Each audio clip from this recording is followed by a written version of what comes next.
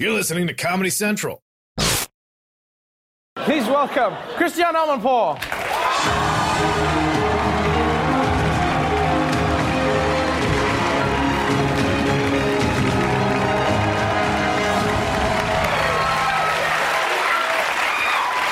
Welcome back to the show. Thank you. It's always good to have you here. I'm going to unbutton like you. Sorry. You can do whatever. You always look stylish. Popping in from the UK, here for a little bit.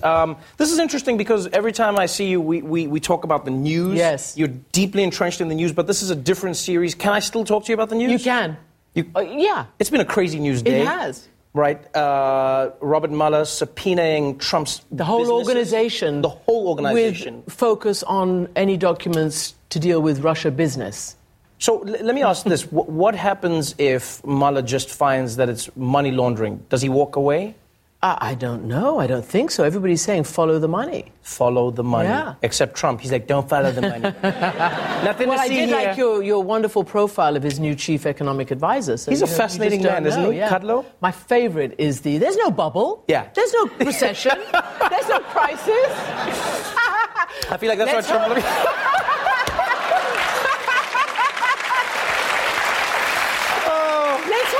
The new North Korea negotiator. Oh, man. There's no nukes. Yeah. There's nothing. Let's talk about the series, because this is different, and this is interesting. I feel like this is you doing a passion project, stepping out of the news and going, I want to focus on sex and love. What is the series about? First of all, I had to try to focus on something to give me some respite from the stress of the times we live in, right? I can understand that. You can understand that. And I just was really fortunate to have come up with this idea, to have basically persuaded and had this wonderful conversation with Anthony Bourdain of Parts Unknown. Right. You know him very well. He's on CNN. And we decided that this was a great conversation to have.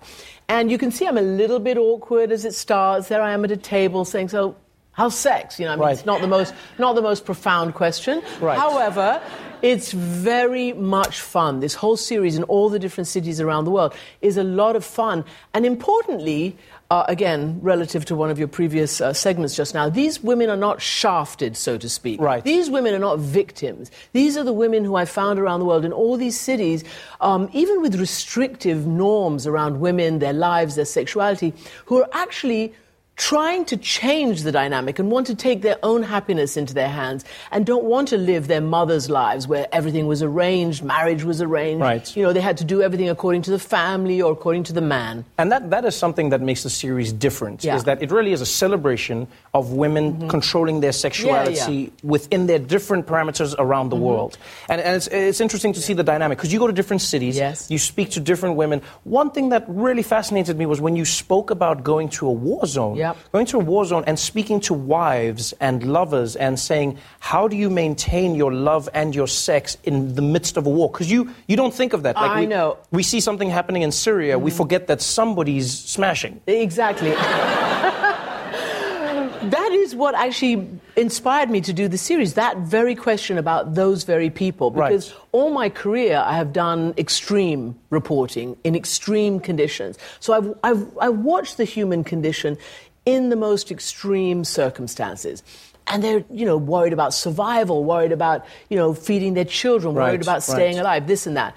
And I thought, but you know what? There is another side to the coin of the human condition. And that side is happiness, it's love, it's intimacy, it's sex. It's how do women, especially in these parts of the world, actually express their most basic needs? Right. How do they ask for what is their right? Why do we all have the right to pursuit of happiness and fulfillment and all the rest of it, and they don't? In Japan, it's interesting because you don't just talk about the women who are unfulfilled, but you talk about a culture where they're struggling right now because, you talk about in the series, I think it's 40% of Japanese men are virgins. Yes, I mean, it's extraordinary. Right, and many men and women have never touched. They don't touch in public. They don't know how to communicate. And so sex is on the decline. It's so on the decline, and it's a very taboo subject, and they don't have words for I love you, or they don't use those words.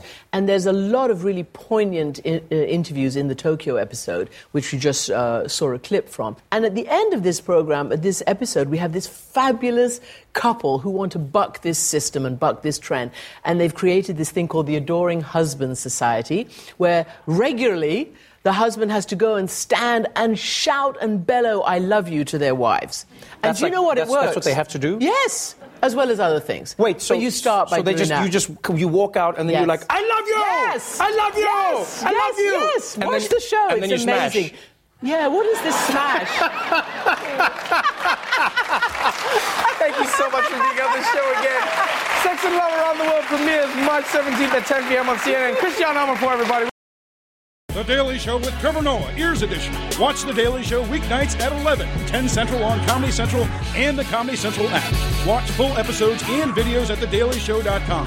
Follow us on Facebook, Twitter, and Instagram. And subscribe to The Daily Show on YouTube for exclusive content and more. This has been a Comedy Central podcast.